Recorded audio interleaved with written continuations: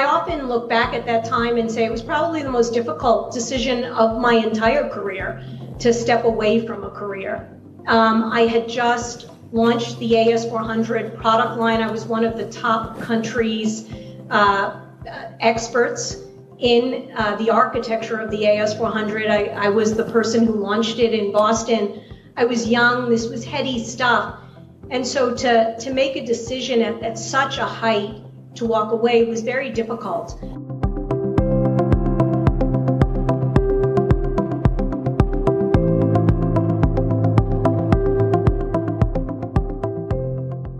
Hello, everyone, and welcome to another episode of Be Bold. Today, I have the pleasure of speaking with Anne Del Santo, an inspirational leader who has trailblazed throughout her career, while also prioritizing family. Today, we talk about her journey, hurdles she faced along the way, the mentors that inspired her, and the advice she has for young people building their own careers. Welcome to the podcast, Anne. It's a pleasure to have you today. And full disclosure for the audience, Anne Del Santo, who joins us today, is a member of the board of directors at Juniper Networks. She's an inspirational leader in the tech world, but she started off in New York. From your accent, I can tell you're from New York, but tell us a little bit about your beginnings and how did you get interested in tech in the first place?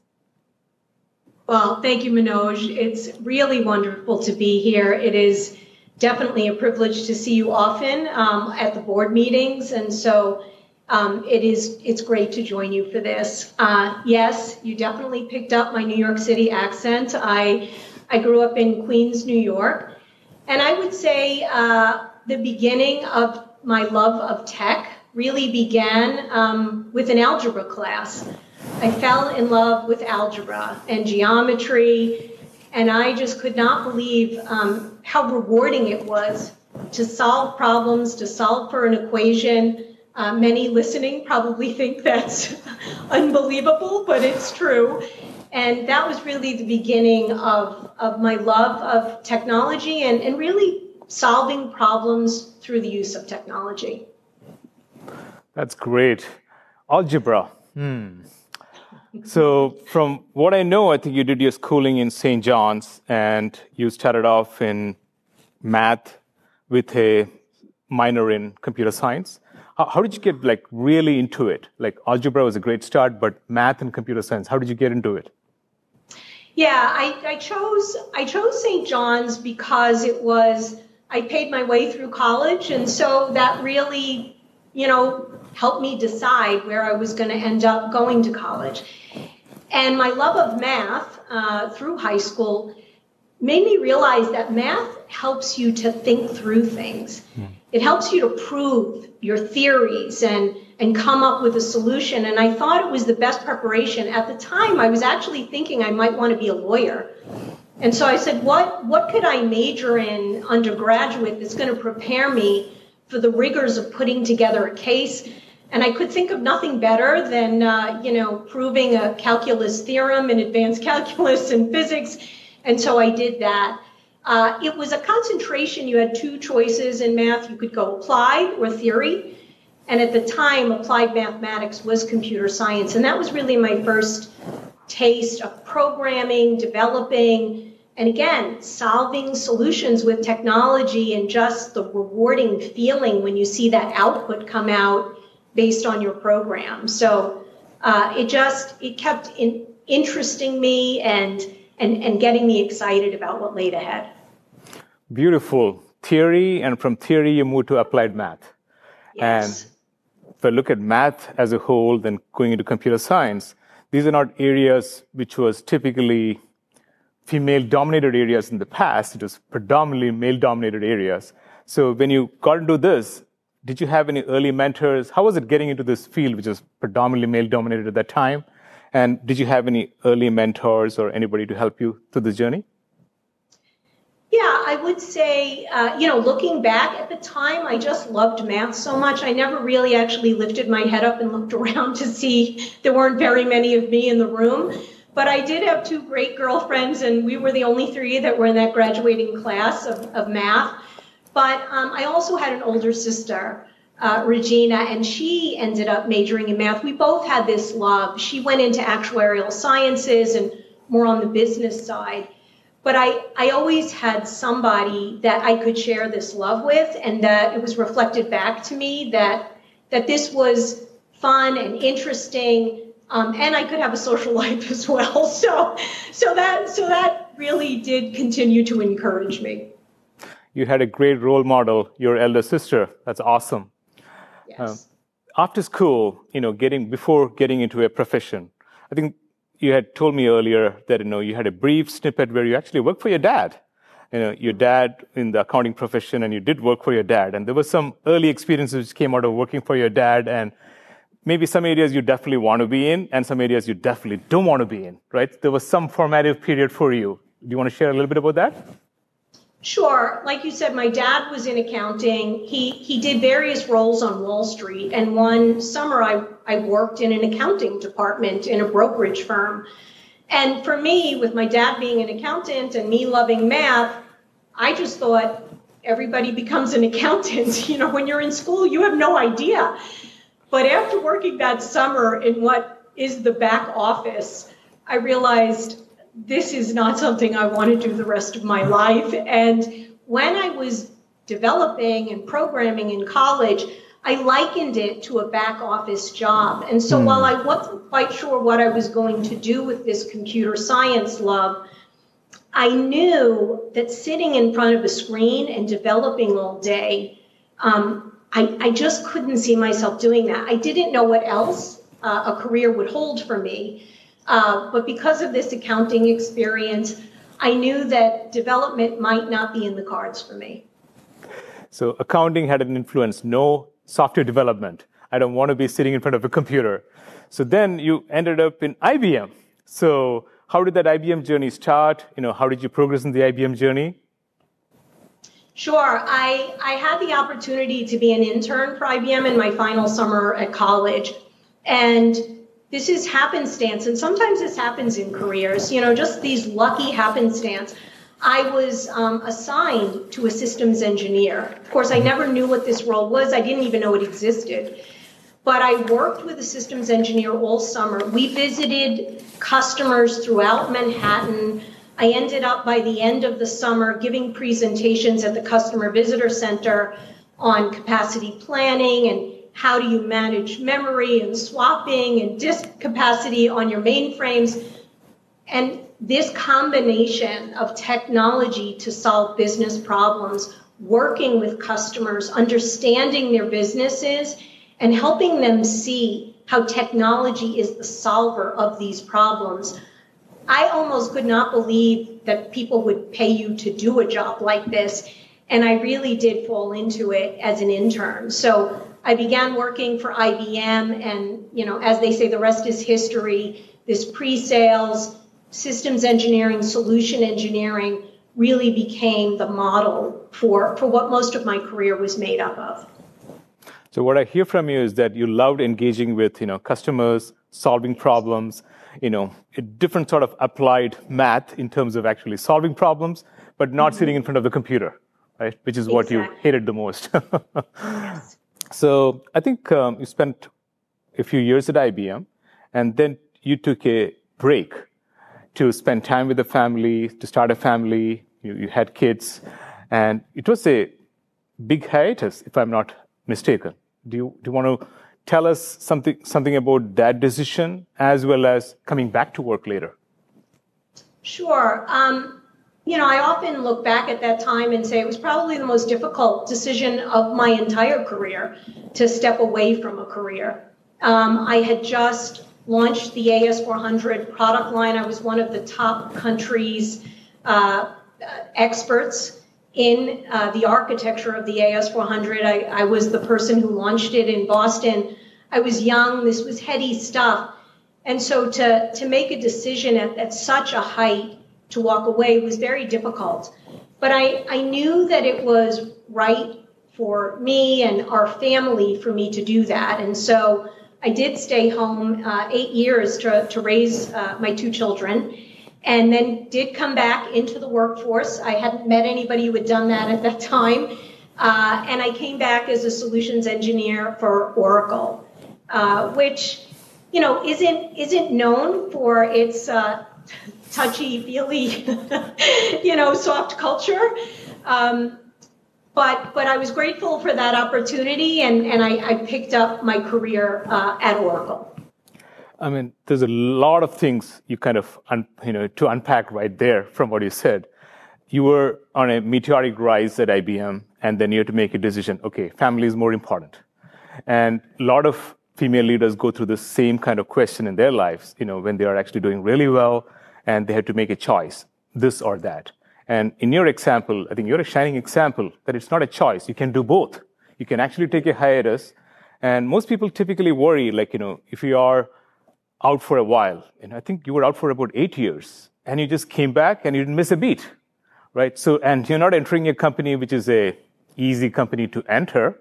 It's a very hard-charging, tough-as-nails company, Oracle, right? So you made the transition fairly seamlessly. Is there any insights you can share with, female leaders who are going through the same kind of question in their life? Am I going to miss out on something? I have to choose between one and two, and how can I re-enter the workforce in a way it's comfortable and possible?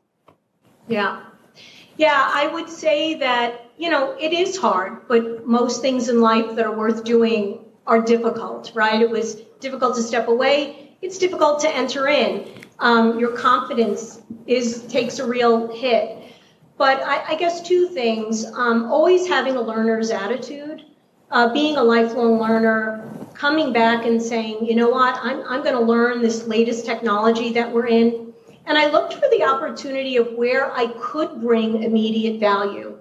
Sometimes if you look really different than anybody else, I was a little older, I had been out of the workforce, that actually also makes me unique. And so I look at my background and say, but what can I uniquely bring to this opportunity? And at the time, DB2, IBM's DB2 database, was a fierce competitor. And so I knew IBM Competitive Intelligence because I had worked there. Mm-hmm. And so I began to teach at Oracle what are some of the weaknesses or the competitive differentiators that we could bring to customers with our new 8i database product. And that gave me a place where I could stand in confidence, something that other people did not have, but that I did have, and I could bring that. And then about 6 months in, there was a job opportunity that opened for a team lead. And I thought, I'm probably not going to get it, but I'm going to regret it if I don't at least try. And in the interview, they asked me, have you ever been a manager? And I said, no, I haven't. But you know what? I've been a mom. And I think it's pretty similar. I've had to break up fights. I've had to have people work together, find the strengths, move forward. It made the director at the time laugh, but I also got the job. And so that was just another, don't hold yourself back. Don't second guess. Go for things. And if the answer is no, it's okay. That's the season. And you're going to learn from that experience and go on to something else. Definitely, I see, you have this, clarity in terms of what you want to do. Always put the best version of yourself. Doesn't matter what the challenge is, and you're coming back to work, started off as an individual contributor, and then eventually became the group vice president running all of systems engineering in Oracle. And that's not an easy feat. Any learnings through that experience, how you grew up to be a leader of people? Any mentors, any insights or stories you can share with our audience? Sure. I mean, each one of those steps are a step and a season in your career. You start always keeping, the true north is our customers, right? We're not a company if we don't have customers who love our products. And so always thinking about what is the best thing we can do to have our customers fall in love with our product and really understand how it solves their solutions and bringing that to the people that worked for me. Also really thinking about career pathing for the people that were in my organization. So the internal focus of making people love what they do every day and feel like they're really growing their career. Those were some key lessons I learned as my organization grew and as we grew to different places around the world. So, and I would say that my mentors, many times my mentors were the leader I was reporting to. I know you've had Hillary on this podcast. She was definitely a mentor for me because while when I started, she was leading the whole organization, she always made it a point to really get to know the shining stars in her organization. And I felt very encouraged by that, while she's in California and I was in Boston, she made it a point to talk with me, meet with me. And those were things that would just meant a lot as I was building my career and being back in the workforce. So a New Yorker, was already in California in Oracle, and then your next journey was to Salesforce, if I'm not mistaken. In 2019, you joined Salesforce. Again, I think a company known for its customer focus, probably that's one of the things which attracted you to Salesforce. And you grew in Salesforce, you're running a 1,000+ people organization, heading the products. That's a company in the peak of its growth too at that time. So what were some of the challenges you faced? What were some of the great achievements you feel like you did in your journey through Salesforce? Is there something you can share with us? Sure. I mean, Salesforce, like you said, they were known for customer-centric. I think technically the thing that really got my attention in 2012 is I had only been on-premise software. I had not seen things in the cloud. And I was amazed at the power of their platform. I was amazed that every customer was on the same version, that this is the SaaS model. These are things that blew my mind back then, and I wanted to be a part of it. The new challenge was taking on a global organization. Dealing with customers in every country around the world was that new challenge that I stepped into. While I was there, I also took on specialist sales. So, a sales organization. That got me really working very closely with product. And that began just that really understanding product, the things that drive product engineering, product road mapping. And that's how my final role was to lead the platform product organization, which was a wonderful experience. And a lot of it was just all that years of experience of studying customers, bringing it to our product roadmap, and really turning around the engagement with customers from a product perspective. So that was wonderful. It also got me in a position to meet with CEOs of ISVs that were building on our platform. And I think that was the beginning of me realizing that working with founder CEOs, new CEOs, transformative CEOs in companies was very exciting. Just sharing strategy, working on strategy, which I would say was most instrumental in laying the groundwork for the chapter that I'm in now. Hold that thought for a while. I'm going to get there. I want to kind of spend some time there. But your journey is very interesting for me because usually you're sitting in, the journey to lead a product organization comes from either you are, in front of the computer a lot of time in terms of, development or, building products, having a business background and then growing in that journey and becoming a product leader. Your journey is actually, you started with the customers, solutions. What does it really help to make the solutions tick in terms of specialist sales? And then eventually gone to the product organization. Very different journey, but an equally powerful journey. And kudos to what you achieved in Salesforce. Now let's go into the second chapter, the chapter which you are in right now, where you're really enjoying this role, where you are in the board of many companies. You're also working with founder CEOs and helping them see some of the potential you saw, when you worked very early in your career and making them see where they could be. How are you enjoying this role? And tell us insights, what's most interesting in this role? Yeah, in every season of your career, there are real highlights or reasons that, I used to say to people who worked for me, what makes you jump out of bed in the morning, and it's different and it's unique in every season. But I would say in this season, the focus on strategy. What is the strategy to bring growth?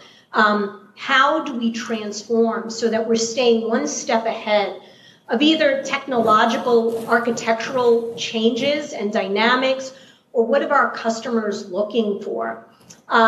And then that close working relationship with CEOs, new CEOs, founder CEOs, CEOs like the CEO that you have at Juniper, who's just amazing, this amazing career from engineering to being the CEO of this incredible company. Those are the aspects of this job that I just love and relish, being able to do that, every day for companies that are making a difference in so many businesses around. And I'm back always to the thing that started me in tech. I love companies that are solving what looks like boring problems, but are universally needed across the board. And the companies that I work with today all have a different aspect of that, but that's a key part of the companies that I was looking for to work for on their board. It's fascinating to hear that part of the journey. I also always enjoy speaking to you because you have these nuggets of wisdom, which you are able to impart in a matter of a couple of sentences. And I really enjoy that.